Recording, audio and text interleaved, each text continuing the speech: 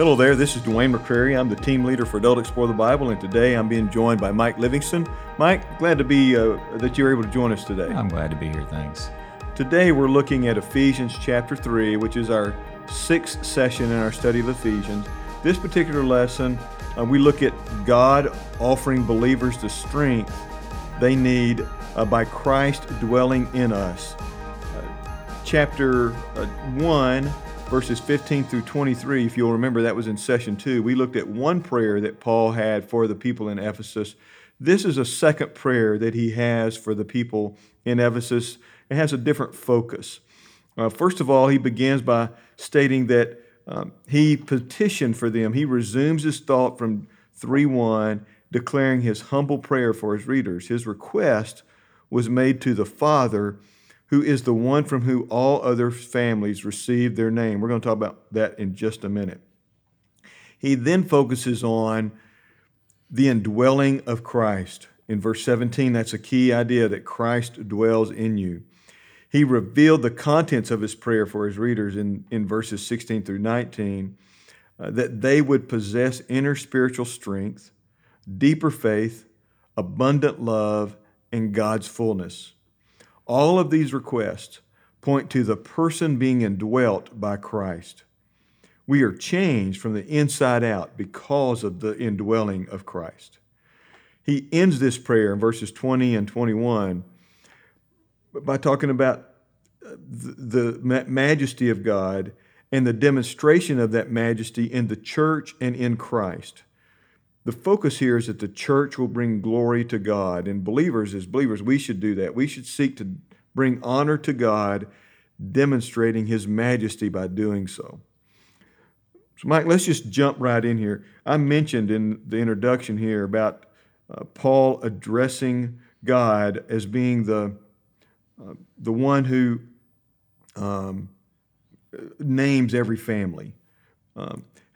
How should we understand, or what should we make of how Paul introduces God in this passage? Yeah, well, first, he calls God Father, and that, just that word right there is significant and important, and speaks to our confidence and assurance in coming to God in prayer, as well as our unity as believers, because he's speaking to Gentiles who are able to call God Father just as believing Jews.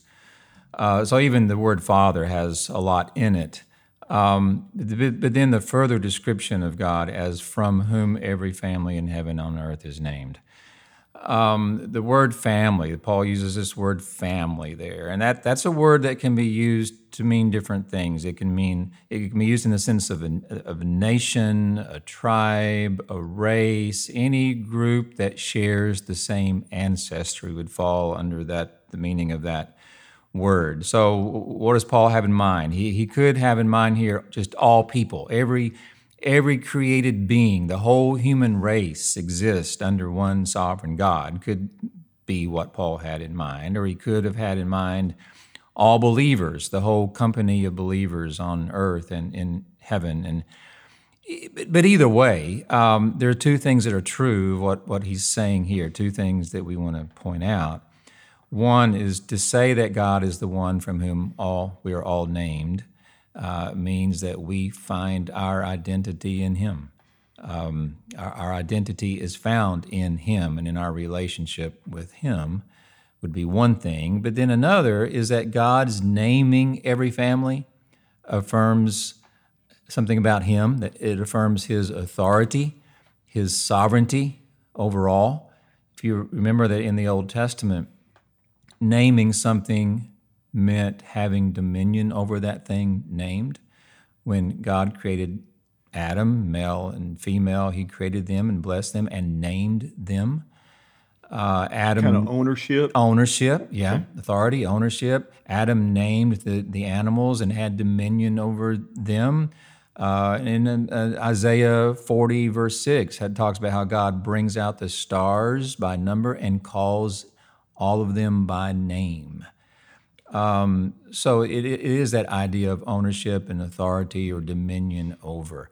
So what we make of the way Paul addresses God in this prayer is one that we can come, in Christ, we come to God as Father, not just Father of each of us individually, but as brothers and sisters in Christ, we come to him as Father, and we find our identity in him. We live under his authority. Okay, that makes sense.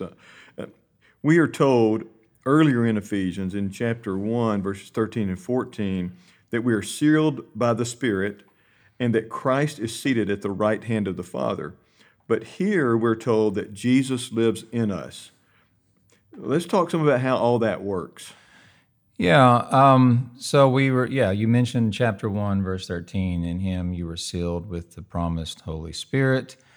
I'm quoting from that verse, when you heard the word of truth, the gospel of salvation, and when you believed. So the when is important there. When were we sealed with the Spirit? Paul says, when you heard the word of the truth, the gospel of salvation, and when you believed.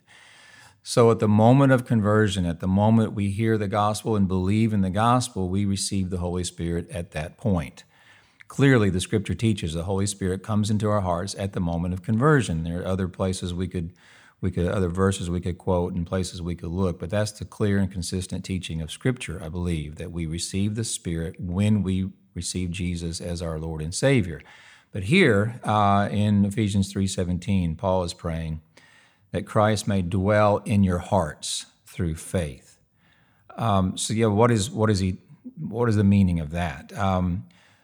Let's think about remind ourselves of who Paul is writing to here. He's writing to believers who have already received the Holy Spirit. They've been sealed by the Spirit. Christ was living in them through his Holy Spirit. Already, Christ was living in them through his Holy Spirit.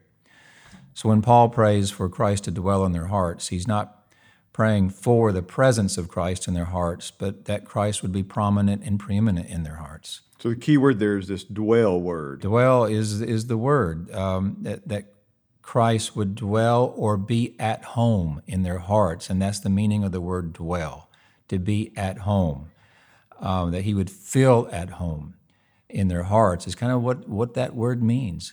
I remember as a teenager, there was a little booklet that made an impact on me. It's called My Heart, Christ Home. And it was written by Robert Boyd Munger in like 1951, I think. And it's a little book, and you can still find it. You can find it for free on the internet. You can find the PDF for free. It's just a little booklet. And in this book, it invites us to imagine Jesus coming into your house as a house guest. And you want him to feel at home in your house. And he's walking through, in the book, he's walking through each room of your house, and each room of your house represents an area of your life. So he goes into the library, and that's the kinds of things you think about. Then he goes into the dining room, and that represents your desires, your appetites, your wants. He goes into the living room, the work room, the rec room, and you gladly give him access to all of those rooms in your house. But in the closet upstairs, a hall closet upstairs, that's where you keep a few things you don't really want Jesus to know about or to see. And you keep that little closet locked. You keep things locked away in there so he doesn't see them. But Jesus can smell the stench coming from that closet. And so he says, there's something dead in here. It's upstairs. I think it's in that hall closet.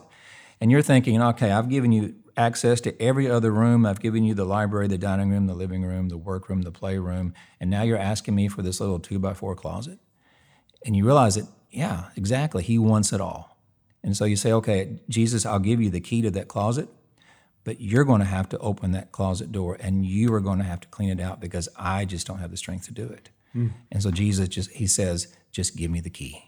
And I think that little booklet is just an attempt to illustrate what Ephesians 3:17 means. For Christ to dwell in our hearts, it means he can feel at home in our hearts. Well, part of it too, when we dwell in a home, when we live in a home, we live in every square inch of that thing. Yes. We know where everything is, theoretically. Yes. But it is ours. Every square inch of that home is ours. Yeah. And so this points to that reality is that Jesus has access and should have access to every square inch of our lives. That's kind of what that book is getting to, isn't it? Yeah, I think it is. Okay, good. In the Quick Source, the Dig Deeper section, it talks about us ignoring sometimes praying for spiritual growth. We see here that Paul prayed that they would comprehend the length, width, height, and depth of God's love. Why is it so important for that to be something that we do when many times we don't even think about the need to pray for our own spiritual growth? Yeah, I love the way he says it in verse 19, to know what surpasses knowledge. It almost sounds like a contradiction, to know what surpasses knowledge. But it's a way of saying God's love is, while we can know something of God's love, his love is unfathomable or it's immeasurable. But by praying for them to know what surpasses knowledge, Paul was praying that they could and that they would learn more of God's love as they grow in their faith. So while we can't fully explain and understand his love, we can experience his love. And so he's praying here, as you pointed out, that they would understand the length and the width and the height and the depth of God's love. And you think about those terms, length, width, height, depth. Those are terms associated with any three-dimensional object. And what's interesting is you find those terms grouped together in some other places in the Bible, particularly in the Old Testament, when it's talking about the Ark of the Covenant, for example, in Exodus 37, 1 and 2. The measurements of the Ark of the Covenant are given by length, width, and height. Or the temple, Solomon's temple, 1 Kings 6, 2 and 3. The measurements of the temple are given with the same in the same dimensions, length, width, height. And so while love is a nebulous term, love is kind of hard to define in some way, but in Paul's way of thinking, in using these terms, he's saying that the love of God is concrete, it's measurable, it's so real that you can measure it. And so using these dimensional terms to speak of God's love says to us that the love of God is just as real as the Ark of the Covenant was or Solomon's temple was, and it's something that you can know, it's something you can experience firsthand. We experience God's love in Christ. We know it by the cross. An exciting part of that, too, is if it's beyond what we can know, then that means there's more for us to explore and more for us to learn each and every day. We don't quit learning more and more about God's love. That's right. In the Personal Study Guide and in the Daily Discipleship Guide, it's pointed out that when Paul is making this prayer, voicing and wording this prayer, that he's in prison, there's this statement that nothing can prevent us from lifting up others to the Father. It didn't prevent Paul from doing that here while he was in jail, praying for the folks in Ephesus. How can we emphasize this statement while leading our class? Well, let's make prayer just an integral part of our group time, of our class time. Prayer is not just a way to start the class or end the class. It's not just a signal that class is over. So you might pray for and feel, free to do this. Hopefully you feel free to do this, and you will, to pray for an expressed need that might come to light right in the middle of class, right in the middle of teaching a session. There might be a need that's expressed. And okay, stop what you're doing and pray right then at that. May make some folks pay attention to what's going on. Also. Yeah. So just make it a part of the group time and not just something you tack on to the end or a way of opening up the class. Rather, it's an integral part of the group experience. And to follow Paul's example, make praying specific prayers and specific prayers for the spiritual growth of one another. That ought to be just a part of the culture of your class. We're quick and often our prayer is kind of focused on praying for someone in the hospital or some, and those are legitimate things we need to be praying for. But how often do we really pray for the spiritual growth of one another in our classes? And how would our praying for one another change? And how would our groups change if we prayed for one another like Paul prayed for the Ephesian believers? So would we be able to think of it in these terms, that instead of praying for a life of no pain, we pray for understanding of how to deal with the pains of life? Yeah. That God would even use the pain to do His work in us. Yeah. So then that produces spiritual growth in us. Yeah. And by doing that, then we also begin to understand the length, width, height, and depth of God's love, His grace, His mercy, everything that He is. Yes. Mike, thank you for visiting with us today. We're halfway through almost. This is session 6. We're halfway through, nearing halfway through our study of Ephesians. If you have comments you'd like to share with us about our study, please feel free to do so. You'll notice in the front, in the masthead, that's where all the legal stuff is listed. You can find my email, and you'll find an address where you can send letters as well. Let me just go ahead and give you that email. It's Dwayne, D-W-A-Y-N-E, .McCrary, M-C-C-R-A-R-Y, at lifeway.com. You can send me those comments, and I'll be happy to share those with the rest of the team. Or if you have a question and I can't find the answer, I promise to find that answer for you.